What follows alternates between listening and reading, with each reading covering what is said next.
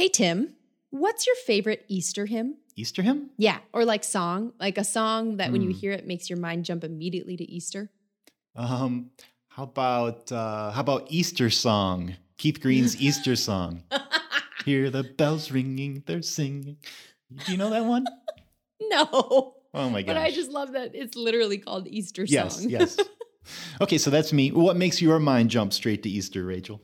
Well, it's a toss-up, but when I'm thinking resurrection of Jesus Christ, what I think really leads me there is a first reading t-shirt, which we now have up on the podcast website. I just bought one for myself today, and I am so excited because you know what it says on it? I mean, I know you know, Tim, what it says on it, but listeners, do you know what it says on it? It says Nefesh. That's right. On the front, it says Nefesh, both in Hebrew and in English. And on the back, it says first reading, and it comes in 9 colors. And choosing the color that I wanted was the hardest part of my day so far. That's a terrible intro to the podcast. I know, but it's a really fantastic t-shirt. So if you want your very own Nefesh first reading t-shirt, head on over to firstreadingpodcast.com and click on the merch link. Why don't we start the episode? Let's do it. Welcome to First Reading, the Old Testament lectionary podcast that helps you love your Bible better. I'm Reverend Dr. Rachel Wren, Lutheran pastor teaching biblical studies at Trinity Lutheran Seminary. And I'm Tim McNinch, a PhD candidate at Emory University.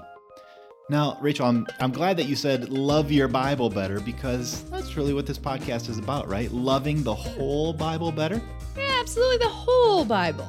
Well, it's a good thing that you're including the New Testament in there, because starting next week, the Hebrew Bible becomes a bit harder to find in the assigned readings from the Revised Common Lectionary. Mm-hmm. Its typical spot is replaced by an Acts reading in the first reading text. I know, and every year we bemoan and lament this fact, dear listeners. Something that I'm sure if you've been listening for a while, you're all both expecting and shaking your head at us for. But this year, we're going to do something a little different. Yeah, that's right. This year, we're going to embrace the chaos. Instead of avoiding the Acts readings, we're diving right into them, focusing our laser-sharp attention on them and wearing a pair of Hebrew Bible glasses as we do it. Yeah. We're going to approach each Acts reading with the question, what do we need to know about the Hebrew Bible to help us understand this reading? At least that's what we're doing starting next week. For now, this Easter Sunday gives us one more solid Hebrew Bible reading, so we're going to sit with that one for a bit. Rachel, you're up to talk about Isaiah 65, verses 17 to 25. Where do you want to take us? Well, first of all, now I just want a giant pair of glasses that have like the 10 Commandments shape frame on them, or like a Hebrew Bible glasses. Nice. Yeah, it'd be amazing. What I want to do is start with a zoomed out view of this passage. Well, really what I want to do is I want to do the thing backwards. Backwards? Yeah, backwards. I want to start with the preaching point and then tell you the reasoning for it. Do you have to say spoilers at the beginning? Is that spoiler? The entire thing is a spoiler, exactly. So the spoiler preaching point that I'm suggesting for this week is what I'm calling exasperated hope. And what I mean by that is I want to take Isaiah 65 and actually put it into conversation with the John passage that is the gospel for this week, specifically with Mary Magdalene. So the gospel text for this Easter Sunday is John 20, and it's just one of the most vivid depictions of the resurrection narrative. It's got tension, it's got chaos, there are people running everywhere. Peter is willing to get his nose right in the mess of death, but he's not yet willing to believe. It's got Mary Magdalene, this fascinating person who is still seeking God with all of her body and heart and spirit, who is still clinging to a shred of hope, even if that hope is just that she'll be able to take care of the dead body of this person that she loves. And so all of this kind of chaos built together starts to paint this picture of what I'm calling exasperated hope. And the reason I get there is, as I was saying, I want to do this backwards. So now I'm actually going to go back to Isaiah 65 and talk about how exasperated hope shows up there.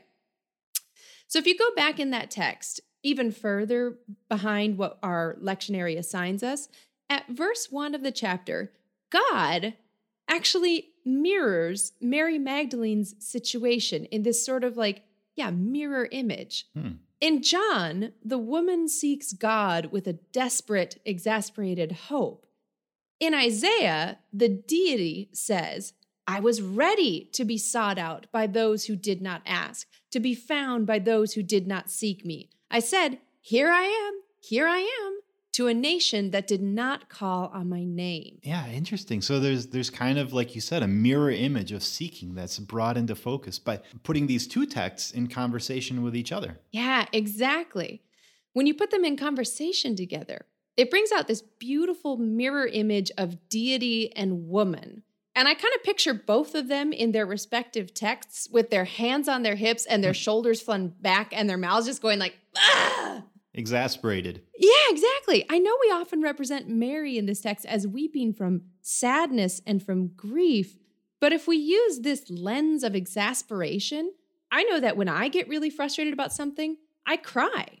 So putting these texts together, I think shows us how both the deity and the woman have this sense of just overwhelming exasperation. They know, each of them, that nothing is going to be different, or they think they know that. Mm-hmm. God knows that the people will not seek life and the love of their Creator. Mary knows that all she's going to find is a dead body. And yet, both Creator and creature keep seeking and keep hoping. I think the difference and the preaching point here is that Mary, as a creature, can only seek death. Or maybe the better way to say it is she can only seek life within a framework of death. That's an interesting thought. What do you mean by that? Well, it's like for Mary, the best that she thinks she can do is just make the best out of a bad situation. She knows that dead bodies are dead bodies. She knows that this particular dead body has been dead for 3 days. She knows, or she thinks she knows, that death is the end. So all she can do is make the best of the ending, exasperated hope within a framework of death. Okay, yeah, that makes sense to me. And so I can tell you're kind of leaning in then to the mirror image of that, which would be... Yes, that God also experiences exasperated hope in Isaiah, but God is not subject to a framework of death. God created life. God's exasperated hope is not limited to a framework of death. In an earlier chapter, Isaiah 42, God says that the divine exasperation is akin to a woman's exasperation when she has had it with going through labor and she is done doing breathing exercises. And now she will gasp, she will pant, she will lay waste to mountains and hills, and she will lead the blind, turning obscurity to light and rough places into level ground. God's exasperation is the exasperation of a woman giving birth to new life. Wow. So one woman is stuck in the framework of death, and the other feminine deity is exasperated like a woman giving birth to new life. And I think that really pulls on this imagery in Isaiah 65 that's in our lectionary text. Verse 17 says, "For I am about to create new heavens and a new earth." Yeah, one in which there's gladness and rejoicing and delight. And I mean, gladness, rejoicing, delight, that sounds like new life, right? Yeah, totally. So I feel like both the exasperated hope and the femaleness of Mary Magdalene bring out these aspects of God that we don't often see or talk about in this John text. I mean, so verses 22 to 23 in Isaiah overturn in many ways the original consequences of Adam and Eve's sin of eating the fruit in the garden. In verse 22, God says that they shall enjoy the labor of their hands, that they shall not labor in childbirth in vain. It's just this gorgeous image of redemption and rebirth for everybody but the snake. Sorry, snakes. That's so funny. But you're right. That's like a flipping of the curse in Genesis 3. Yeah. Yeah. Wow. Yeah. Oh, and in verse 24, if we're thinking Mary and Jesus and John, God says, before they call, I will answer. And if we're thinking Mary Magdalene, she's standing there in the garden, weeping out of frustration, and she turns, and before she can call out or say anything, Jesus answers her. He does. And he zeroes in on the heart of the problem for her, to bring it kind of all the way back around. Woman, why are you weeping? Woman, the same name he called his mother in John 2. Weeping, the result of Mary's exasperated hope that can only seek life in the context of death. There are even more resonances between these two texts for the careful preacher or learner to suss out, but I think this concept of placing God and Mary Magdalene as a mirror image, the one seeking life out of death and the one creating life out of death, is a really powerful place to go in an Easter sermon. Oh, yeah, definitely. And I love that you're drawing in the reading from the Hebrew Bible, not just as sort of like a background or support for an Easter sermon from the resurrection story, but you really are putting them into conversation.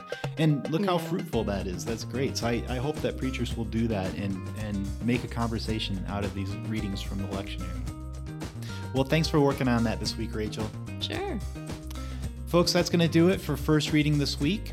To learn more about our hosts and guests, visit us at firstreadingpodcast.com. All of our episodes are there and are easily searchable with our handy-dandy search tool. You can also keep up with us on Facebook or send us an email to firstreadingpodcast@gmail.com. Thanks to all of our supporters, including Trinity Lutheran Seminary at Capital University. And thanks to you all for listening. Until next time, I'm Tim McNinch. And I'm Rachel Wren. Happy Easter.